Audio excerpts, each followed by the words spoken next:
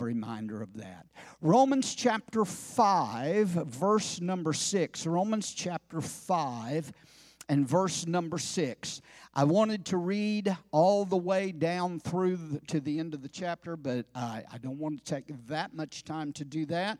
But I'm going to read several verses of Scripture today, but I want to talk to you on the thought of so much more. Those words, much more.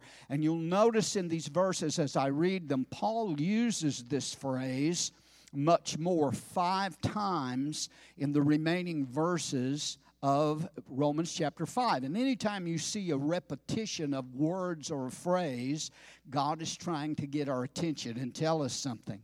But in Romans chapter 5 and verse number 6, I love these verses of Scripture. Such an awesome word from the Lord. He says, "For when we were yet are still without strength, in due time Christ died for the ungodly. For scarcely for a righteous man will one die, yet perhaps for a good man someone would even dare to die. But God," don't you love those 2 words? But God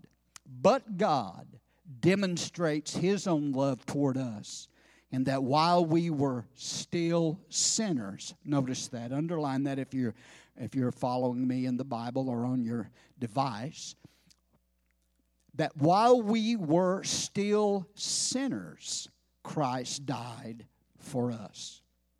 Much more then, having now been justified by His blood, we shall be saved from wrath through Him.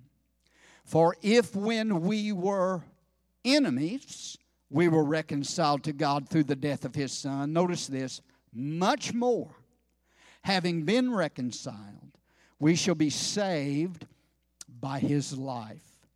And not only that, that's good, but not only that, but we also rejoice in God through our Lord Jesus Christ, through whom we have now received the reconciliation. Therefore, just as through one man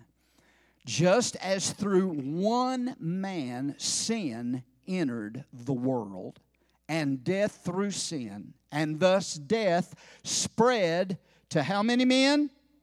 All men, because how many have sinned? All sinned. And verse 17, drop down to verse 17. For if by the one man's offense death reigned through the one, here's that phrase again, those 2 words, much more, those who receive abundance of grace and the gift of righteousness will reign in life through one, Jesus Christ. Drop down to verse 19. For as by one man's disobedience many were made sinners, so also by one man's obedience many will be made righteous. Moreover, the law entered that the offense might abound, but where sin abounded, here we go, but where sin abounded, grace abounded much more. Praise God. And I want to talk to you on that thought, much more. Father, we ask you to bless the reading of your word today. We ask you to help us to minister the word to your people. Bring to our remembrance that which you would have me to say to your saints today. Help me to feed this flock of God with your good, precious word today, that we'll be strong in the Lord and in the power of your might. And we'll give you praise for all you do, for all you've done. And we thank you in Jesus' name. And everybody said amen and amen. You know, there's a popular belief today, and I guess it's been around for quite some time, but there's a belief that all people are just, that everybody in the world, most everybody is just basically good. That all people are just basically good. Not necessarily perfect, but basically good. But you know, when you think about that, that belief is not in accordance with the Word of God or what the Bible teaches. And that's what Paul is teaching here in the book of Romans, actually from Romans chapter 1 all the way through. And what he's dealing with here in chapter 5 is that fact that in our natural state, mankind is not just good. I knew I'd go and get a lot of amens on this. But the Bible does teach that it's the other way around. That humanity and people are generally bad. Basically, we're not good people who just occasionally say and do and think bad things, but people, humanity is made up of bad people who try to do good and say and think good things. And you know how it is, ladies and gentlemen. Nobody has to try to do something bad. How many knows that? You don't have to try. I'm going to see if I can try to do something bad, but we have to try to do something good. I mean, if people are basically good, if everybody in the world's just basically good other than just a few bad apples, then, you know, why do we have so many laws? Why do we have to lock our doors at night? Why is there so much crime and violence and evil and lawlessness that's in the world today? Why is the world in such a terrible condition and there's so much evil in the world? Well, I know people blame God for all of that, but can I tell you today that the evil and the sin and the corruption and everything that's going on in the world today, the murder and the rape and the lawlessness in the world is not the fault of God. God is not doing that. It's not God's fault. The Bible tells us in 1 John chapter 5 that the whole world lies under the sway of the wicked one. You see, God created man. He created man innocent and created man without sin. And God created mankind to have a relationship with Him. That is the will of God.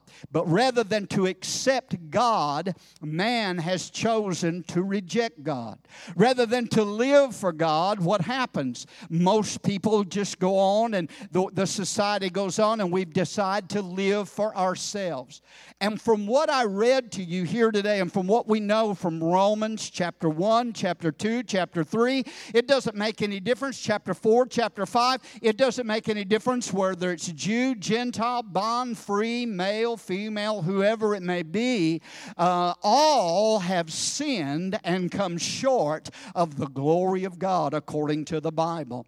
All of us, everyone is flawed, and there is nobody that is perfect. We are all in the same boat. And that is what Paul is telling us here in the book of Romans, that everybody, he said there's in chapter 3, there's none good, no, not one.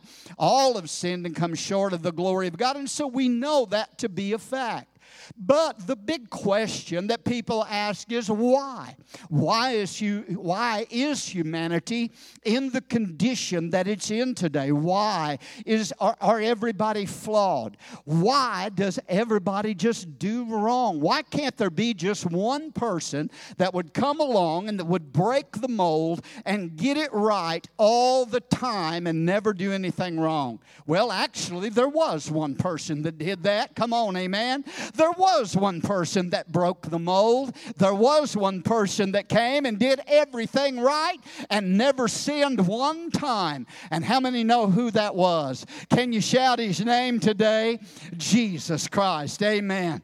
Hallelujah. In all of human history, Jesus is the only human being who went through this life unscathed and unmarked by sin and moral failure. But why not the rest of us? What's wrong with everybody else. Because when it comes to being perfect, when it comes to being that perfect model person and doing everything good and everything right, we are all born losers.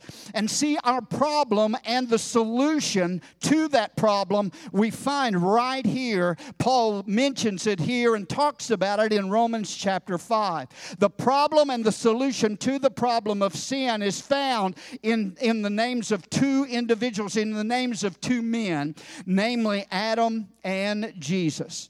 And in this 5th chapter, we find the problem of sin. We find the source of sin, but then we also have the remedy of sin. Come on, somebody. How many knows what the word gospel means? The word gospel means good news, doesn't it? It's used 90 times in the Word of God. The word gospel is used. And the Bible is the good news of Jesus Christ as being our Savior and our Redeemer. And I'm glad for the gospel. I'm not ashamed of the gospel of Jesus Christ, because the gospel of Jesus Christ is the power of God unto salvation to everyone and anyone who will believe. Amen? But the Word of God, the gospel of Jesus Christ, is the good news. And we love the good news, and we proclaim the good news, and we preach the good news. But how many of y'all know something?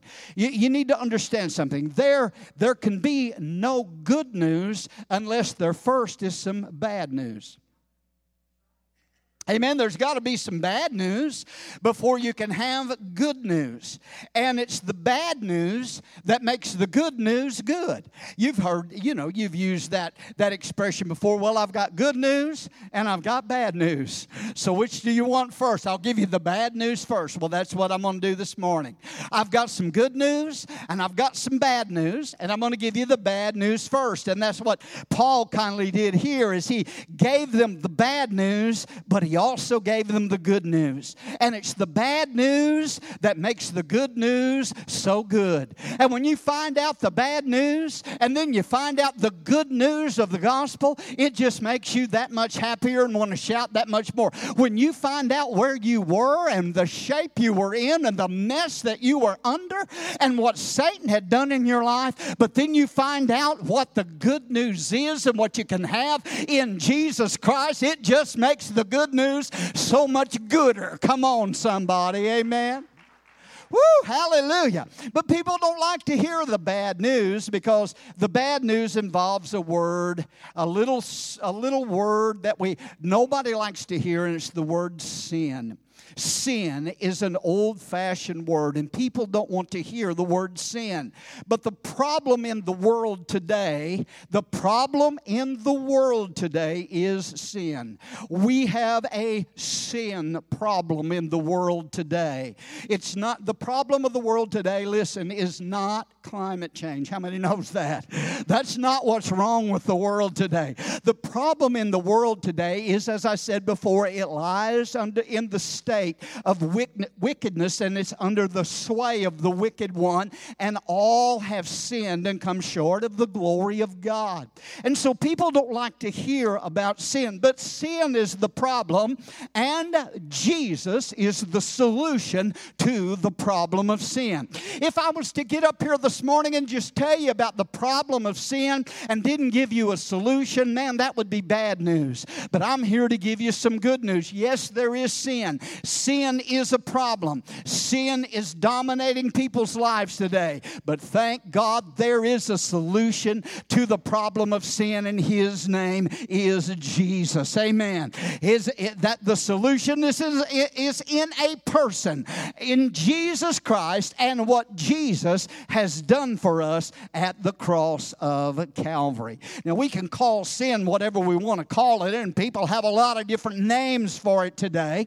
They call it errors or mistakes or blunders or misjudgment, but the Bible calls it sin. And this world today is full of sinners. And so you'd say, Brother Ricky, well, why are we in such a mess? Why is it that mankind is not in inherently good. Why do you say that? That everybody in their natural state is inherently bad? Because the Bible tells us why. And the answer to that is found in this 5th chapter of Romans and in verse number 12. And I want you to look at verse number 12, because Paul gives the answer here in verse number 12, and he says this. He says, therefore, just as through one man, sin entered the world, and death through sin, and thus sin spread to how many? To all men. And when he's talking about men, he's talking about mankind. He's talking about men and women, to all mankind. Sin spread to all men because all have sinned. What Paul is telling us there in that 12th verse is that we are sinfully infected by Adam. The world is in a fallen condition today. We're in a fallen world, ladies and gentlemen, because sin got into this world through Adam and through the fall in the book of Genesis, there in that Garden of Eden. Because Adam sinned, when Adam sinned, he infected the entire human race. He was acting as the federal head of the human race. We were in the loins of Adam before he sinned, and when he fell and sinned, and he lost his relationship with God and became, he got that fallen, sinful nature, that nature of Satan in his life when he committed that high treason against God. We were born, we are of that stock of Adam, of that seed of Adam, and we are naturally born sinners when we come into this life. We aren't sinners. Listen, people are not sinners because we commit sin. We commit sin because we are sinners. And it was Adam's sin that infected every single person. So sin is not, and here's what you got to get a hold of. This is why everybody's got to be born again. Because sin is not just what we do. Sin is who we are. Are you hearing me? We're born into that position of being in sin, and we sin because of being infected and defected by the sin and the fallen nature of Adam. Every child that's born into this world is born a child of that fallen, of Adam's fallen race. I know we hear a lot of people say that, well, you know, everybody, God is the Father of everybody, and everybody are children of God. But that's not the case. That's not true, because everybody is not a child of God. Only those who can claim God, that can claim God as their Father, are those who have been to Calvary and received a new birth. We were born into this world sinners. We were born into this world lost. And that's why Jesus came and died on a rugged cross, so that you and I could have a new birth, and so that we could be born again, and so that we could have a change in our nature and a change in our life. Come on, somebody, give him praise. Woo, hallelujah. So Adam sinfully infected and defected the entire human race in the fall, and that made humanity inherently sinners, because we have inherited a fallen, sinful nature. We have a human nature, and then when we're born, we are born humans with a human nature, but also with that fallen, Adamic, sinful nature. The Bible calls it the sin nature. That's bad news. That's bad news, because in Adam, the bad news is that in Adam we lost everything. And Paul goes through it there in Romans chapter 5 and shows us what we've lost and what we are in Adam and outside of Christ. In Adam, he said in verse 6 that Jesus came and died when we were without strength. So in Adam, we lost our strength. We lost moral and spiritual strength. Do you know that an unsaved person cannot do what is right?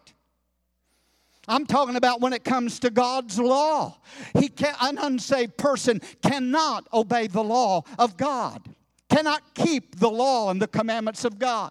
That's why there was no, that's what the law was intended to do in the Old Testament. God gave the law to show them what His standard was, but it also showed them that it was impossible for them to keep the law.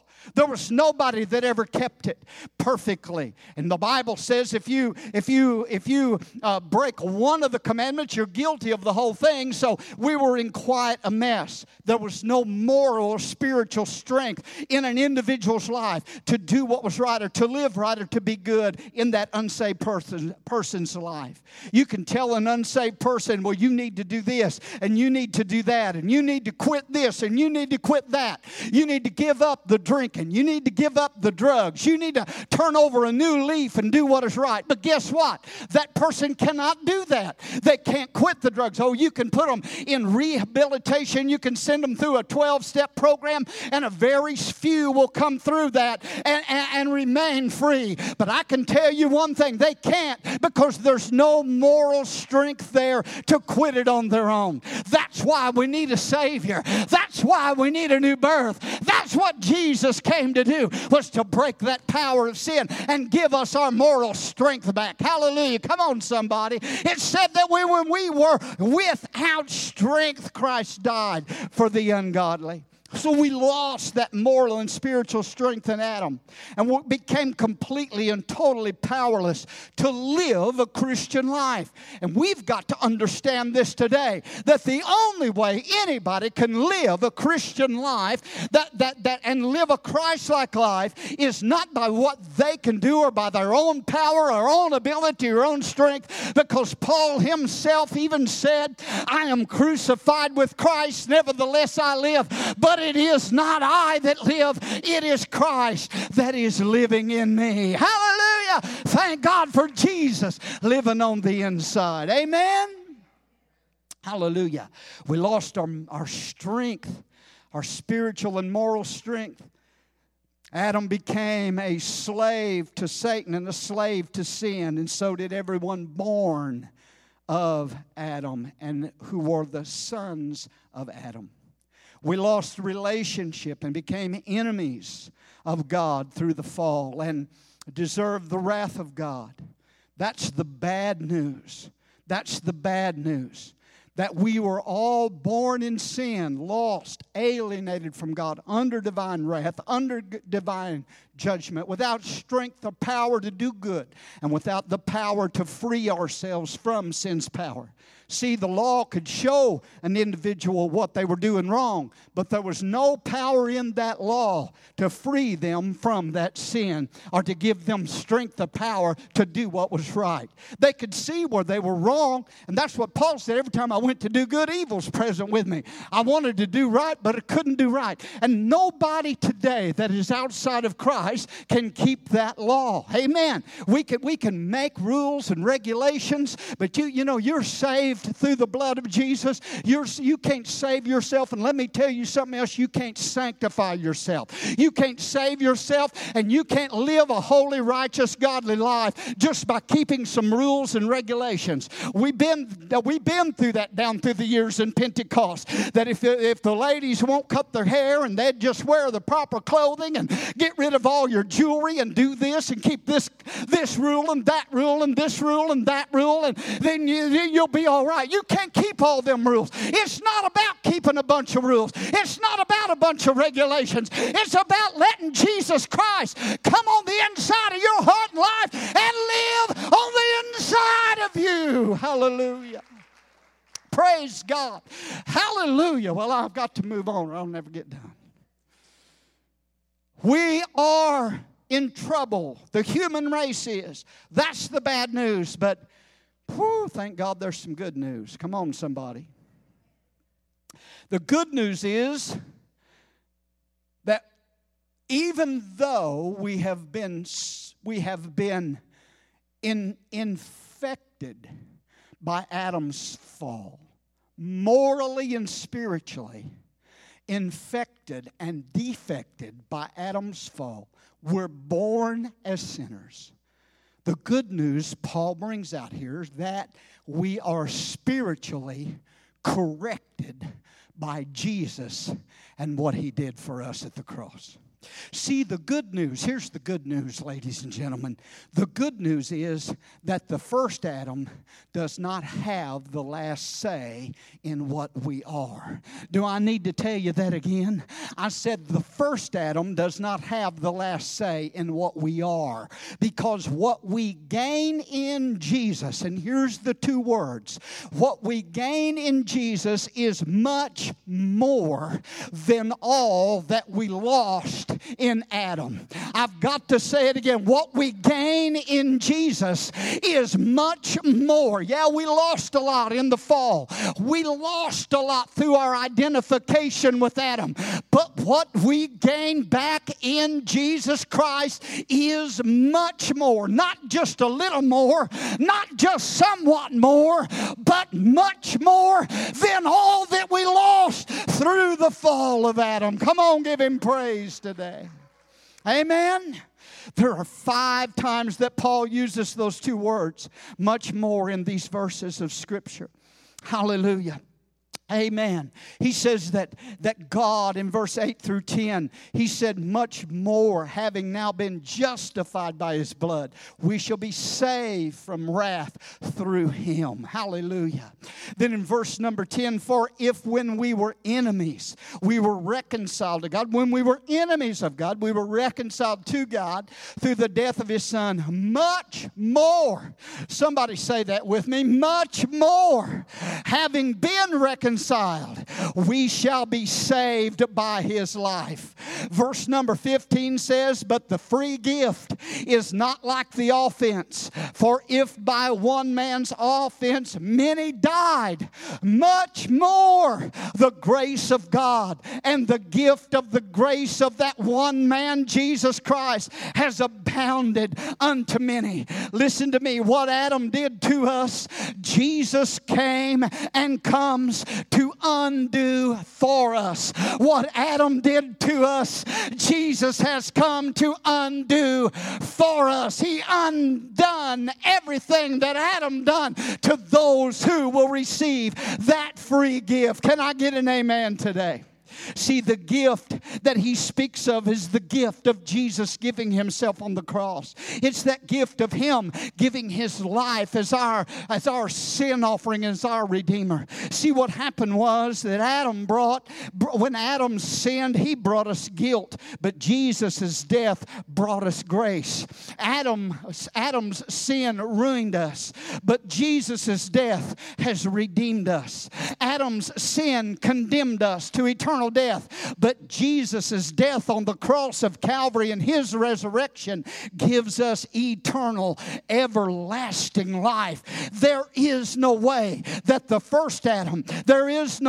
what the first Adam did to us can be compared to what the second Adam has done for us. For the free gift of Jesus Christ and eternal life through him far exceeds the consequences of sin. If Christ died for us while we were sinners, and he did, how much more will he do for us? All that are now saved, that are now redeemed, that are now reconciled, that are now children of God. When he done such a great thing for us when we were sinners, how much more will he do for us now that we are his sons and daughters through the cross and through the blood of Jesus? Come on and give him praise today. Woo! Hallelujah! Thank God for the good news of the cross of Calvary. Amen? Oh, hallelujah. Verse 17. I'm just going to skip a few places. Verse 17 says, for if by the one man's offense death reigned through the one. Here's those two words again, much more. Those who receive, notice this, abundance of grace. Abundance of grace. How many knows what grace is? Anybody know what grace is? 1, 2, 3, 4, 5 people. How many knows what grace is? 6. I know we said, well, grace is God's unmerited favor. Yeah, that's true. But grace is the goodness of God, the favor of God extended to fallen man and given to us without us doing anything except believing in what Jesus has already done at the cross. See, if it comes through by debt or by something you do, it's no longer grace. It's works. And salvation doesn't come by works. And sanctification doesn't come by works. It comes by grace through faith in the proper object with it, which is faith in the finished work of Jesus Christ at the cross. Amen. I know we come up with a lot of things. Well, if you will fast for 3 days, if you've got a problem with sin, or you got a problem with nicotine, or you got a problem with doing something that you shouldn't do, well, if you'll fast for 3 or 4 days, that'll break that. Well, you know what? If that's the case, then Jesus didn't have to come. Is anybody here? Amen. There's nothing wrong with fasting. I believe we need to do a little more of that in our Pentecostal churches, but it's not through that. Fasting will deny the flesh. Fasting will get you in a place where you can get closer to God, but fasting is not going to break the power of sin in your life, because what breaks the power of sin in your life is the blood of Jesus, and what Jesus did for you at the cross when He shed that blood and rose from the dead. Somebody needs to say amen. That's why He came. If we try to mix law, some kind of law, with grace, we have forfeited the grace of God in our life. You can't mix it. You can't mix works and law and grace together. It's either one or the other. You have fallen from grace if you think you can be justified by the works of the law. Somebody needs to give Him praise today. Hallelujah. What's your regulations for being a member of Abundant Life Family Church? You need to get born again. Be saved. Much more those who receive abundance of grace and the gift of righteousness, it's a gift, will reign in life through one, Jesus Christ. Now listen. Now it gets deeper and higher at the same time. Things are getting better and better and gooder here as Paul goes through this 5th chapter. As he starts out telling us what mess we're in, but then he begins to tell us what Jesus has done. And it's not just that Jesus' death and resurrection gives us life, in which it does, but it's much more than that. It's much more than that. Let me tell you something. As a born-again believer today, how many saved today? You're born again. 3, 4. All right. Praise God. Give an altar call. Amen. You know what I'm saying. You know me. I'm an audience participation preacher, right? Amen. But it's not just that Jesus' death gives us life. It's so much more. And it does give us life. Yes, it does. Our faith in His death and resurrection. We are more. Listen to me, saints. You are more than just a survivor. You are more than just a sinner saved by grace. You are more than just somebody who was born a sinner and bound by sin, that has put your faith in Jesus and He's forgiven you of your sins, but He leaves you in that condition. No, it's much more. You're not just a survivor, saints of God.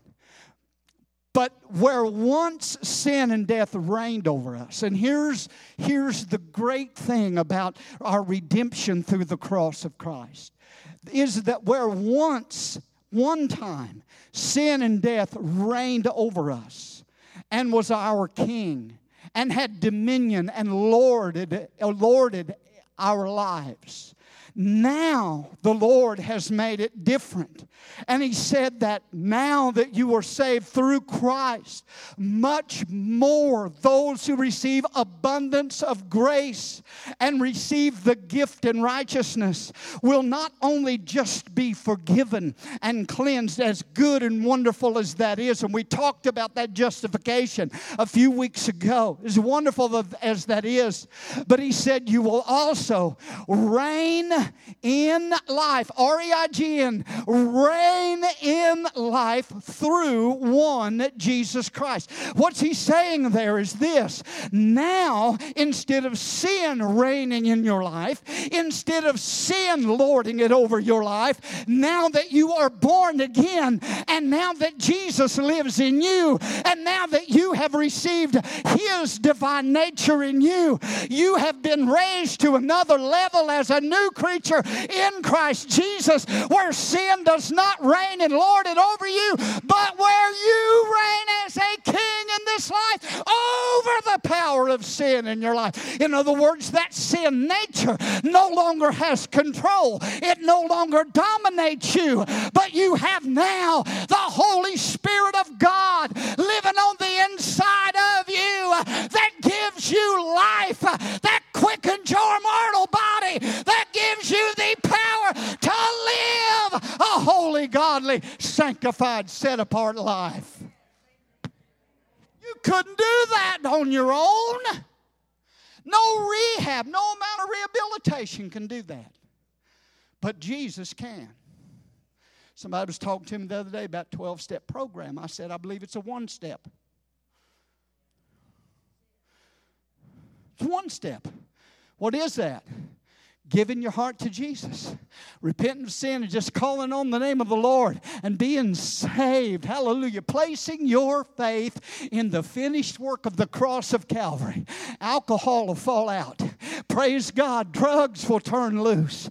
Come on, somebody. I told you, before I got saved, my goodness, my vocabulary was atrocious. I mean, my language was terrible. Sometimes I'll be at somewhere and be around somebody that's just cussing one breath after another, and I'm thinking, my Lord, their language is bad. And I thought, well, you used to be that way at one time too. But there was something about it. Brother Bob, when I got up from that altar that day, I didn't have to try not to cuss. I didn't have to try just to say good words. But there was something that happened on the inside of me, that foul, filthy, unclean, ungodly language was gone. Come on, somebody. I didn't want to go out and party that next night. I didn't want to go get a 12-pack or a half pint or a pint. I wanted to go back to the house of God. What was reigning in me now was Jesus Christ as my King and my Lord. I'm trying to stand still, but I can't. I told somebody here when I preached up there in Jefferson City, I said, I've tried. Believe me, I've tried. I've tried to stand still. I've told them I'm going to stand behind this pulpit and I ain't moving.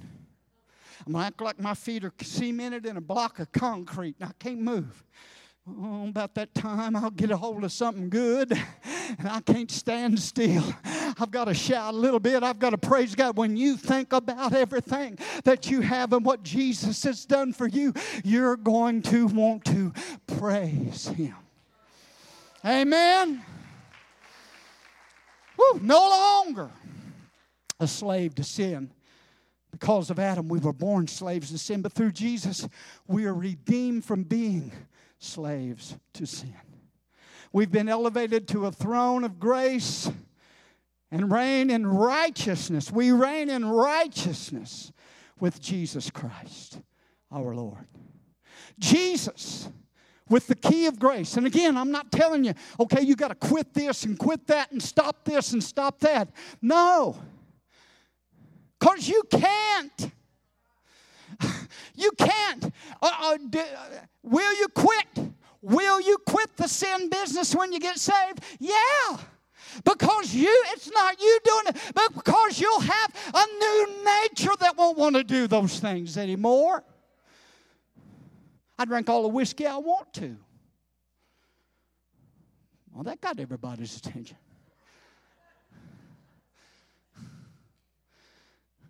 You know what the difference is, though, Brother Terry? I just don't want to anymore.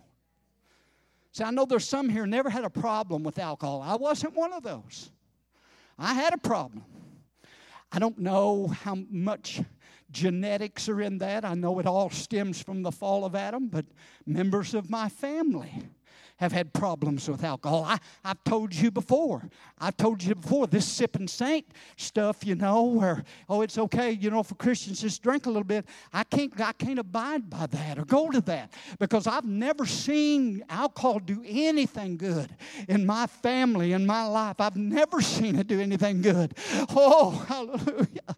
But I'm so glad when I got saved, I didn't have to figure out, well, now instead of 10 drinks, I can have 5. Amen. Amen. No. I got up from that altar and it was gone, Brother Joe. I didn't want 10. I didn't want 5. I didn't want 1. I didn't even want the smell of the stuff. Come on, amen. Oh, now what's happened? We're reigning in this life as kings. There's a freedom from the slavery and the bondage of sin that Jesus has made us free with that key of grace. He's unlocked the shackles of sin and death that enslaved and imprisoned us, and He has freed us from being slaves and made us kings and rulers in righteousness through the power of the gospel of Jesus. Go ahead and give Him praise today. Woo! Yes, we've been sinfully infected by Adam, but we have been much more spiritually corrected by Jesus. I'm going to close. First and only closing, okay? We won't even circle the runway today. We'll just bring this baby in. Look at verse 19 and 20. Romans 5:19, 20. For as by one man's disobedience, many, which he's speaking of all, he's already said that in the context, many are all were made sinners.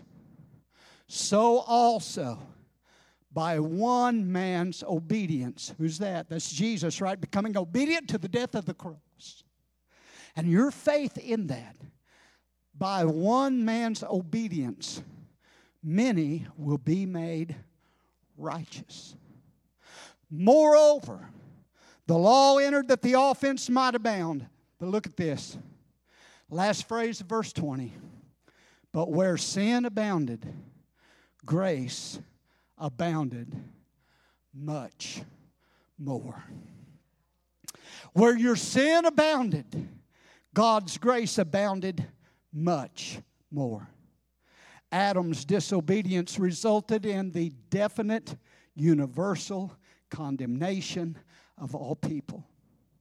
But Jesus' obedience resulted in the potential justification of all people. Some people try to take this and teach universalism. You know what universalism is? It means that everybody's already saved and they don't even have to accept Jesus, but that Jesus' death on the cross automatically saved everybody and everybody's going to heaven, and that even the devil's going to go to heaven and be saved. Well, can I tell you that's false doctrine? That's doctrines of demons. That's doctrines of devils. The price has been paid for all the world to be saved, but there has to be a personal acceptance of Jesus Christ in that individual's life for that to take place in their life. You can't reject Christ and receive the benefits. But the obedience of Jesus resulted in that potential salvation and justification for all who will believe. And what Adam did to us all, what Adam did to every one of us, Jesus can undo that in everyone's life who will accept Him as their Lord and Savior. And what Paul is telling us over and over and over in this chapter is that Adam's sin and Adam's fall is no match for Jesus' death and resurrection. Oh, hallelujah. Our sin is no match for God's grace. I'm not talking about, you know this, I'm not talking about that hyper grace teaching that allows people to live any lifestyle they want to and say it doesn't matter whether you live right or sin or what you do, grace automatically covers it. It says that you don't even have to ask for forgiveness. It says you don't even have to repent. But I'm not talking about that. That's false doctrine as well. But I'm talking about receiving Jesus and the abundance of His grace in your life. That grace will empower you. It's not only grace that forgives sin. It's not only grace that washes from sin, but it's grace that is greater than all my sin. It's grace that empowers me to live free from sin by the power of the Holy Spirit. Hallelujah, hallelujah. Now listen, I'm still on my first closing, okay? The word abound is used 3 times in verse 20. Verse 20, he said, moreover, the law entered that the offense might abound. And where sin abounded, grace abounded much more.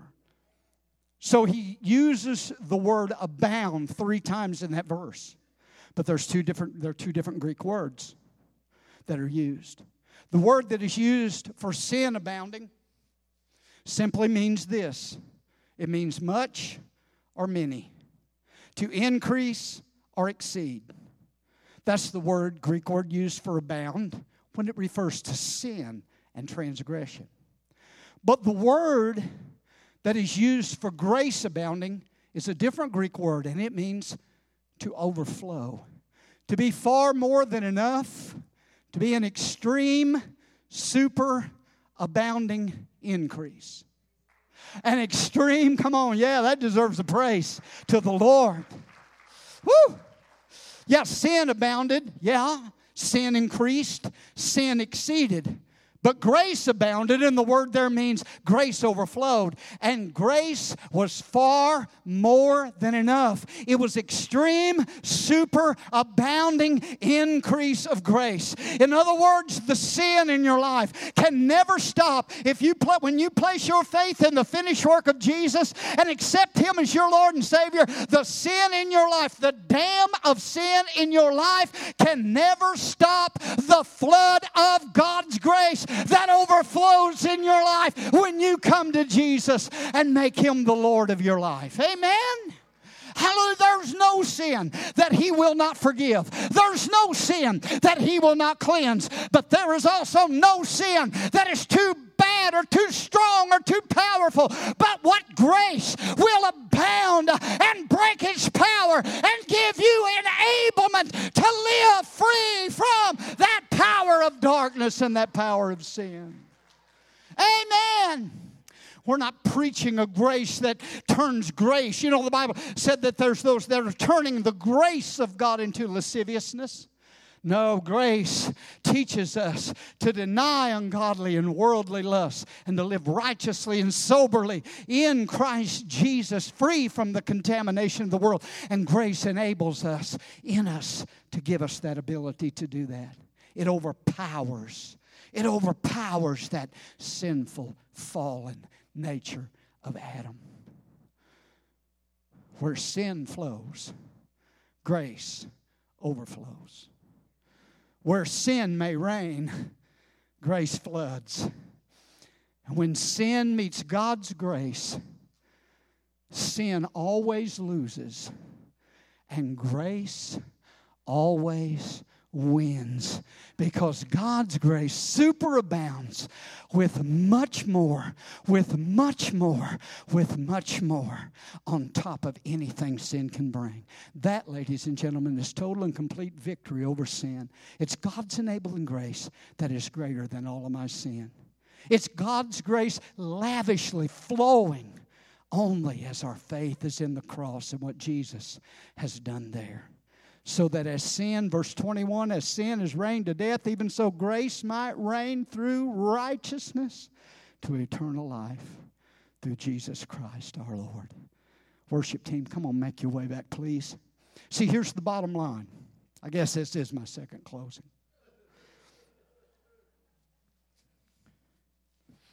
The bottom line is this. This is what Paul is trying to say in this 5th chapter. This is what I've been trying to explain to you, and I hope by the help of God that I was able to help you understand it a little bit, but it seems too good to be true. But this is what Paul is saying. We are all born losers in Adam, but we can all be born again winners in Jesus. Woo! Hallelujah.